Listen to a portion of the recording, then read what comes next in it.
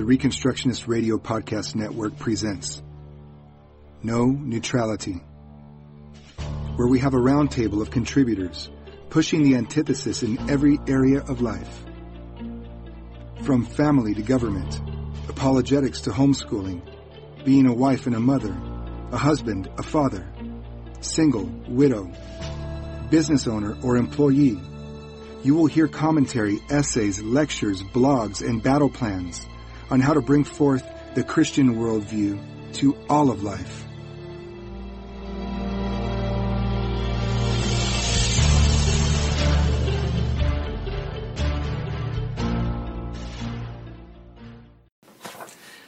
A brief introduction to covenant theology, part 2, concluded. The covenant of works and the covenant of grace. As we have already seen, there are two fundamental covenants between God and man in the Bible. First, the covenant of creation or nature, usually called the covenant of works, and secondly, the covenant of grace.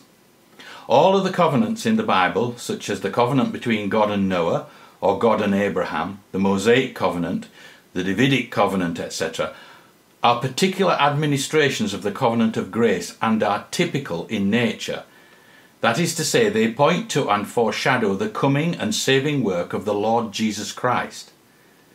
The theological terms for this foreshadowing of the work of Christ are type and antitype.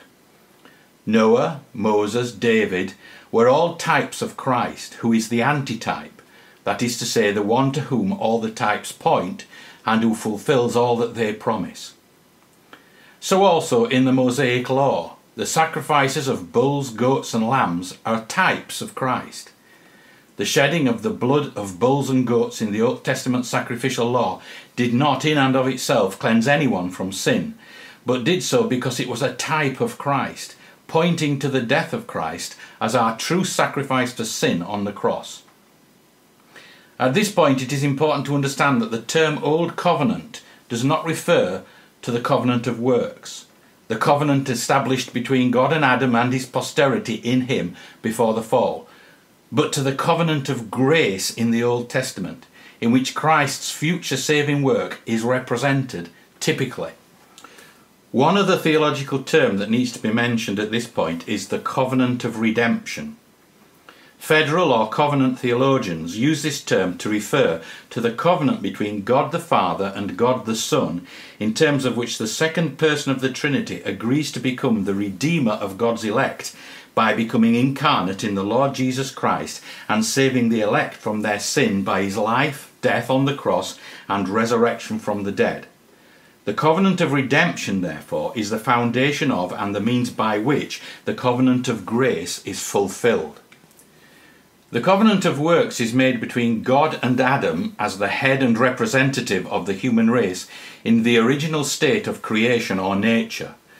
The covenant of grace is made between God and the Lord Jesus Christ, the Messiah, as the second Adam and mediator between God and man, and the head and representative of the new race, and with all God's elect in union with him, that is to say, the new creation. All men are under one of these two covenants, the covenant of works or the covenant of grace. You can only be under one of these covenants. You cannot be under both. All men are by nature under the covenant of works. But when a man believes in Christ as his Lord and Saviour, he becomes a new creation in union with Christ and comes under the covenant of grace.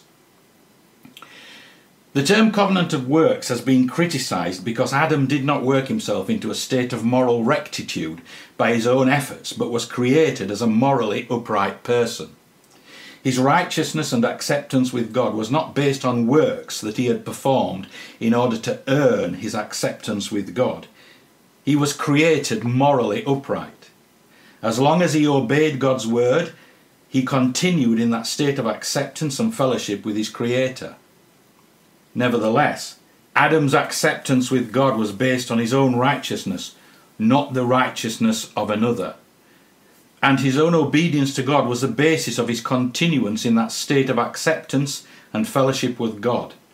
Given that Adam was accepted by God on account of his own righteousness, and maintained his fellowship with God prior to the fall by his own obedience, not on the basis of the righteousness of someone else being imputed to him by God, the term covenant of works makes sense and accurately describes his covenantal standing with God. The terms covenant of nature and covenant of creation are also suitable terms. I think the term covenant of works, however, better explains the nature of the covenant between God and Adam. But Adam fell from his state of acceptance with God by disobeying God's law. And once fallen, Adam's own attempts to keep God's law could not redeem him from the sin he had committed. Sin is the transgression of God's law. See 1 John 3 verse 4.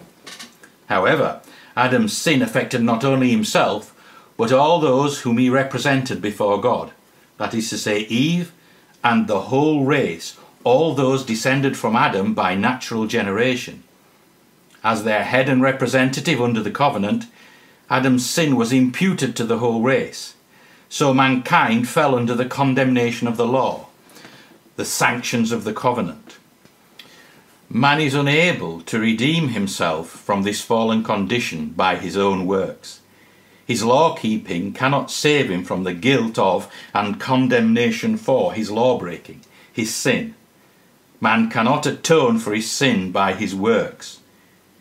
In order to save mankind from this fallen condition, God sent his own Son, God incarnate, the Lord Jesus Christ, born of the Virgin Mary, to live, die, and rise from the grave on man's behalf as his substitute and representative. God saves his people by sending his Son on their behalf to pay the penalty that sin brings upon them, living in their place, thereby providing a perfect life of righteousness in the place of their life of sin, and dying on the cross to make a perfect atonement, a perfect sacrifice for sin, which God accepts in the place of their eternal condemnation. In this transaction, the sin of man is imputed by God to the Lord Jesus Christ, who suffers on the cross, thereby making a full and final propitiation on behalf of God's people for their sin, and the righteousness of Christ, his perfect life of obedience to God, is imputed by God to the believer. But this transaction is only made for those who have faith in Christ, those who believe. The salvation that God has accomplished for man by the life, death and resurrection of his Son is by God's grace through faith alone. This is the covenant of grace. Those who believe in the Lord Jesus Christ go from under the covenant of works and come under the covenant of grace. And here is the difference between these two covenants. Under the covenant of grace, the believer is accepted with God, reconciled with God, and his sin forgiven, not on the basis of his own righteousness, but on the basis of an alien righteousness, to use Luther's term. That is to say, someone else's righteousness, namely the righteousness of the Lord Jesus Christ. Through faith in Christ, we become united with Christ, who becomes our head and representative. We stand with God, forgiven and redeemed, on the basis of Christ's righteousness, which is imputed to us by God. Our sin is forgiven because it was imputed to Christ on the cross, and he suffered the penalty of sin in our place. We are accepted with God, not on account of what we are and what we have done, but on account of who Christ is and what he has done on our behalf as our head and representative. Christ becomes our head and representative because of our union with him through faith.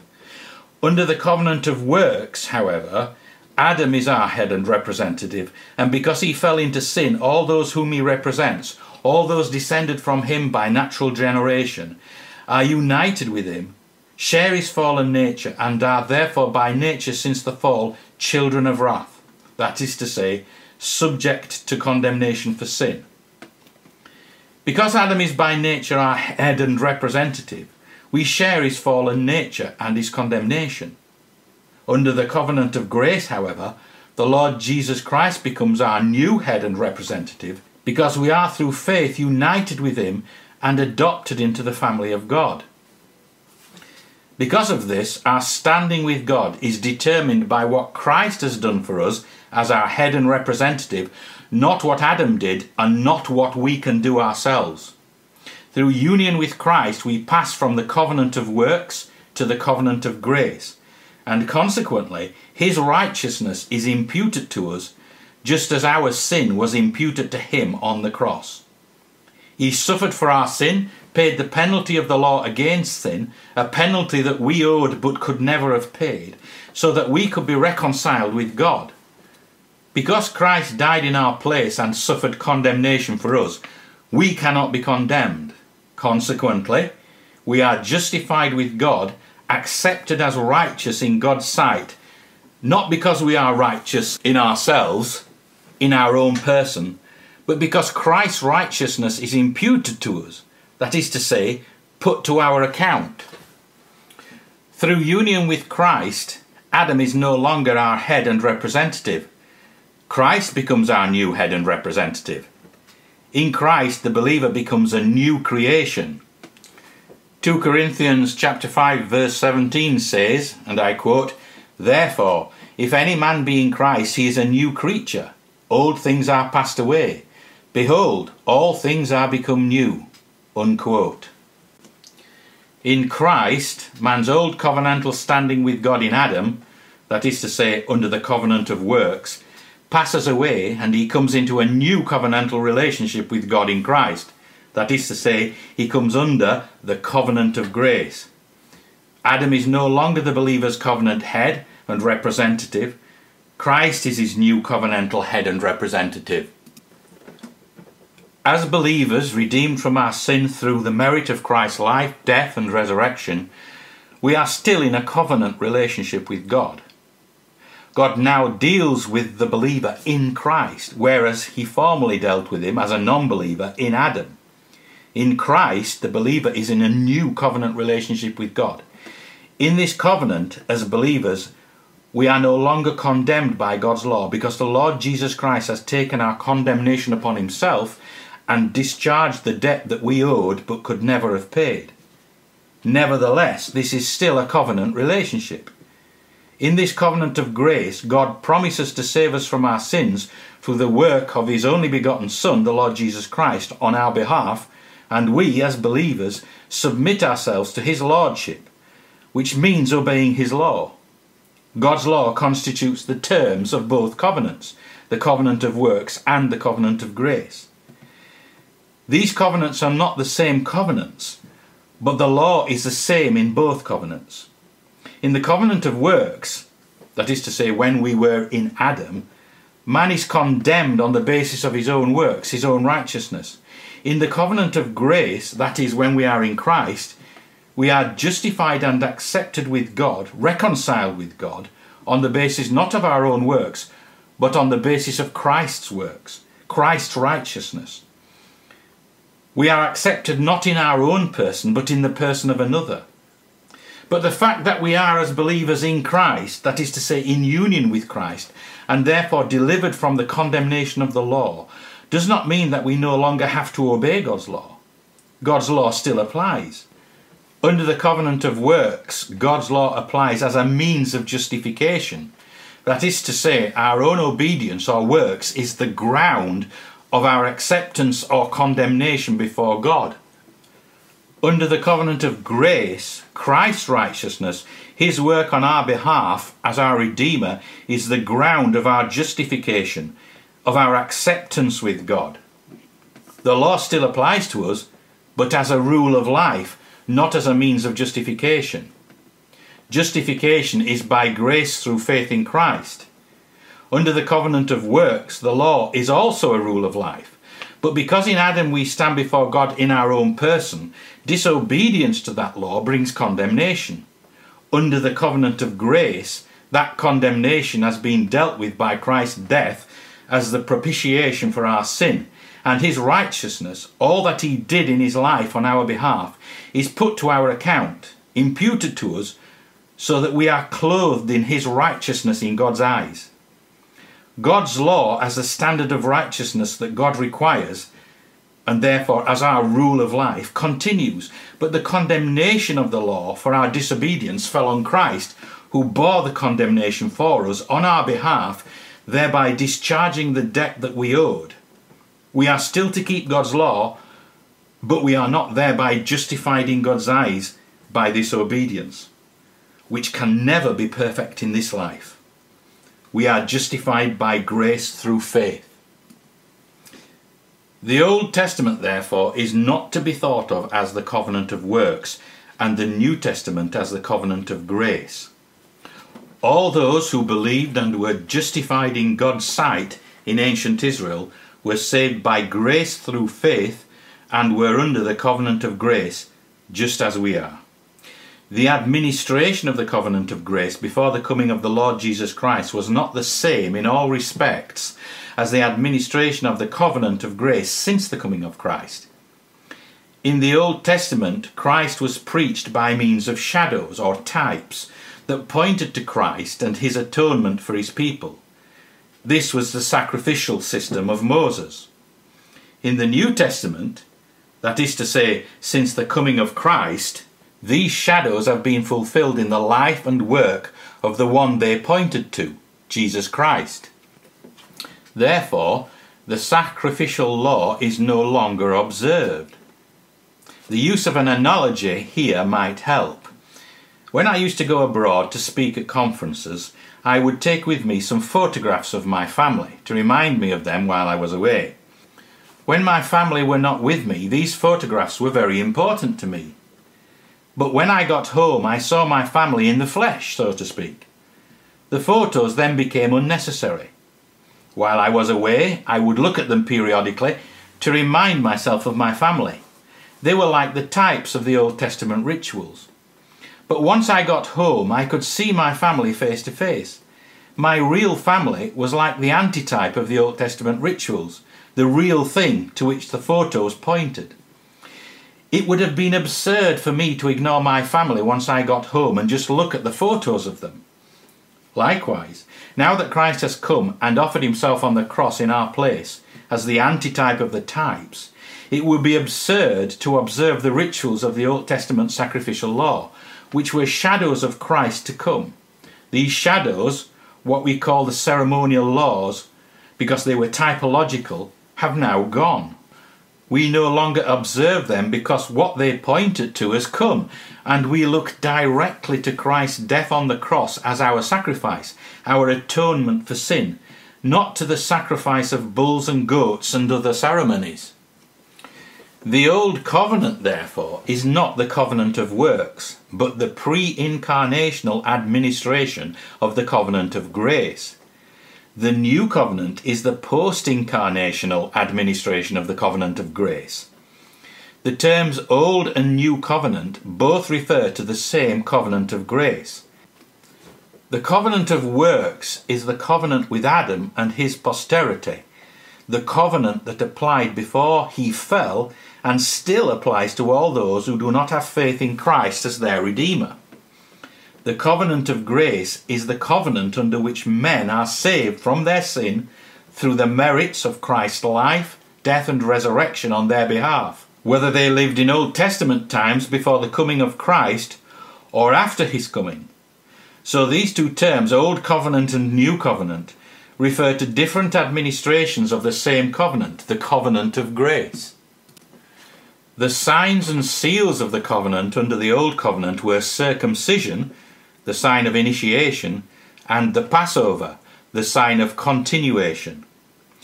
Both of these signs were signs made with blood, the blood of the circumcised person and the blood of the paschal lamb. This pointed to the blood sacrifice without which there can be no forgiveness of sin, and therefore no acceptance with God. The signs of the New Covenant, however, are changed to baptism and the Lord's Supper, the Christian Passover. Signs utilizing water and bread and wine, which do not involve the shedding of blood. This is because Christ, to whom all the Old Covenant sacrifices pointed, has now come and shed his blood once and for all time for his people. The blood that redeems us from sin has been shed, and nothing can be added to this. The sacrifice that redeems men from sin, to which all the previous sacrifices of the Old Covenant were only pointers, types, has been made in Christ's death on the cross. The New Covenant signs of the covenant, therefore, are no longer blood sacrifices. They still refer to Christ and his sacrificial life, but they now show that no more bloodshedding for the remission of sins is required or indeed possible. His sacrifice alone suffices. The sacrificial laws of the Old Testament, the ceremonial laws as they are called, which were types, rituals that pointed to Christ's death, are no longer observed. There is no more bloodshedding in the form of sacrificial rituals in the new covenant. The antitype, Christ, to which the types pointed, has come and offered himself as a sacrifice for man's sin, and therefore the observation of the former typical sacrifices has ceased. However, the rest of God's law, which is given to us as our rule of life, is still applicable. So the Lord Jesus himself said, and I quote, "Think not that I am come to destroy the law or the prophets. I am not come to destroy, but to fulfill. For verily I say unto you, till heaven and earth pass away, one jot or one tittle shall in no wise pass from the law, till all be fulfilled. Whosoever therefore shall break one of these least commandments, and shall teach men so, he shall be called the least in the kingdom of heaven. But whosoever shall do and teach them, the same shall be called great in the kingdom of heaven." Unquote. Matthew chapter 5, verse 17 to 19.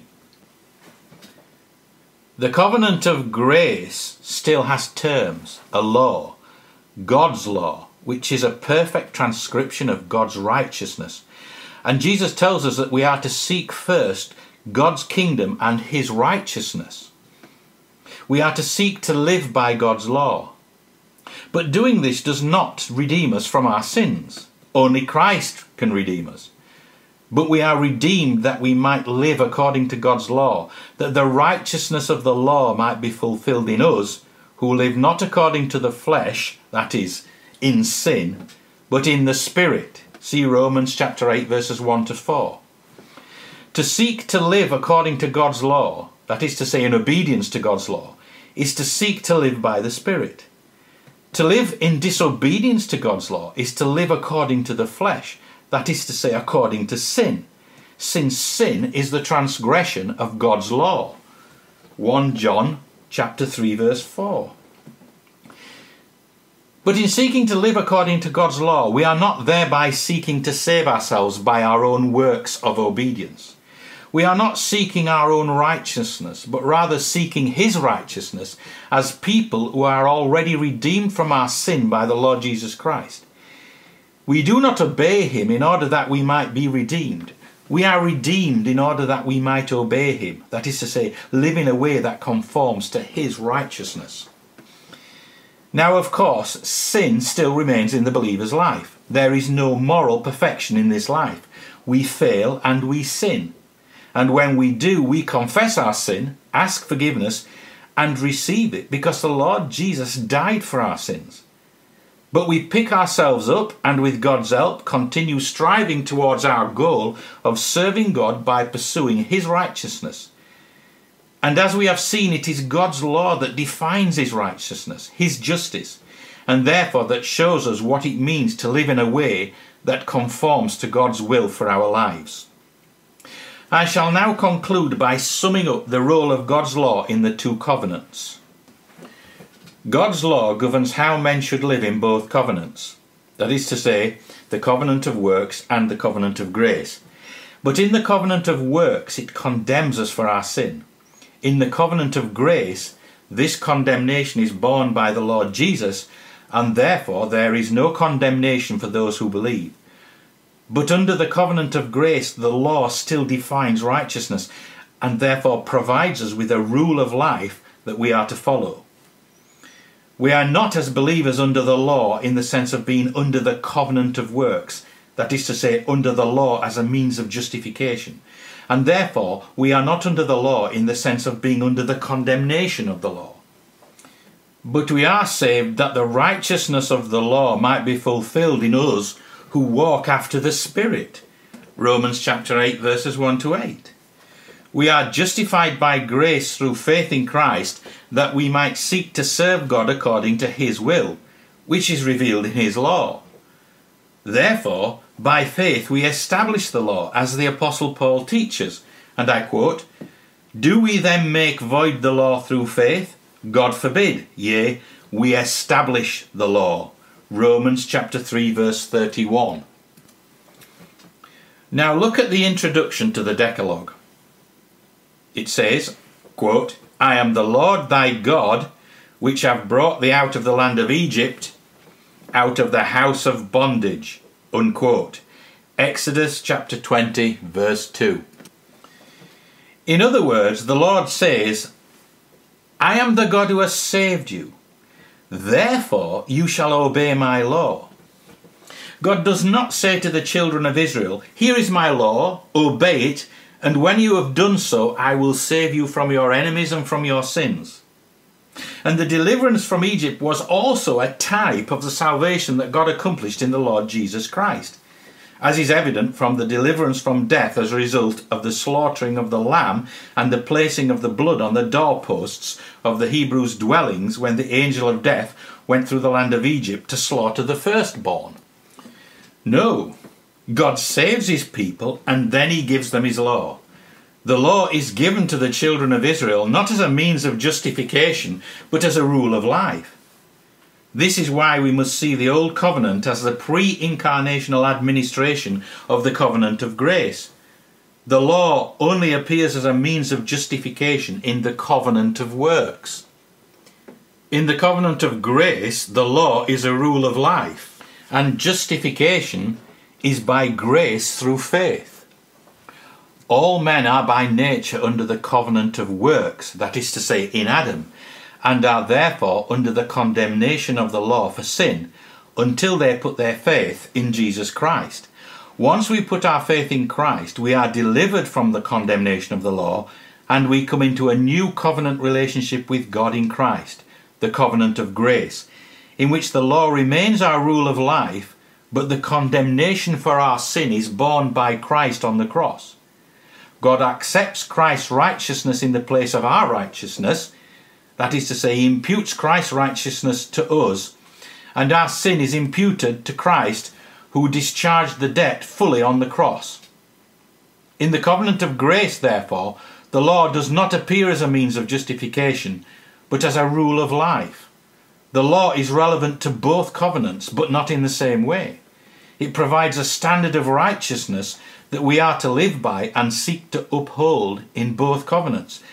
But it is only the ground of acceptance with God in the covenant of works. In the covenant of grace, it is not the ground of our acceptance with God. And this is why we must distinguish between the covenant of works and the covenant of grace. All men are under one of these covenants, but no one can be under both. You are either under the covenant of works and dead in your sins, or under the covenant of grace and alive to God through faith in Christ. God's law, therefore, is the standard of Christian ethics. It is our guide not only for our personal individual lives, but also for the government of nations. The Christian doctrine of the rule of law, as historically understood in English common law, for example, is that, and I quote, "Any law is or of right ought to be according to the law of God," unquote. So when Jesus tells us to love our neighbour, how do we know what this means? By looking into God's law, which guides our path. If we wish to love our neighbour, we do not murder him, steal from him, commit adultery with his wife, destroy him by bearing false witness against him, etc. As the Apostle Paul says, and I quote, "Love is the fulfilling," that is to say the keeping, "of the law," unquote. Romans chapter 13 verse 10. As redeemed people, we are under the covenant of grace. This covenant should structure our whole lives. The law remains the terms of the covenant. When we were under the covenant of works in Adam, we were under the condemnation of the law for our sin, and as a result, spiritually dead in our sin. Now, as believers, we have come under the covenant of grace, and we are delivered from the condemnation of the law for sin, and we are made alive in Christ that we might seek to serve God according to his will as revealed in his law. To seek God's kingdom and his righteousness means that we seek to establish the covenantal social order that God has given us in his word and pursue justice according to his law in all our relationships and works. This has been a basic overview of covenant theology, an exposition of basic principles to guide our understanding of Scripture. The Bible commands us to study God's law, and it tells us that God's law is a guide to our feet and a light to our path. As we seek to conform our lives to God's will and seek to order our communities according to his law, his kingdom comes on earth, and we can expect the blessings of the covenant, God's blessings on our faithfulness in our lives and communities.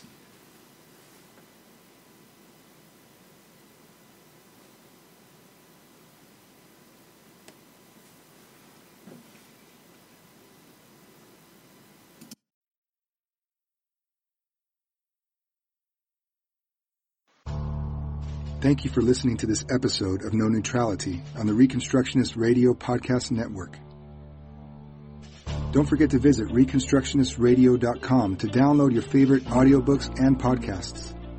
And if you are a Christian Reconstructionist blogger and you'd like to contribute your blogs into this audio blog format, click on the volunteer link on our website, send us an email, and let us know you'd like to join the team. May Christ be glorified and his kingdom extended from sea to sea, and from the rivers to the ends of the earth.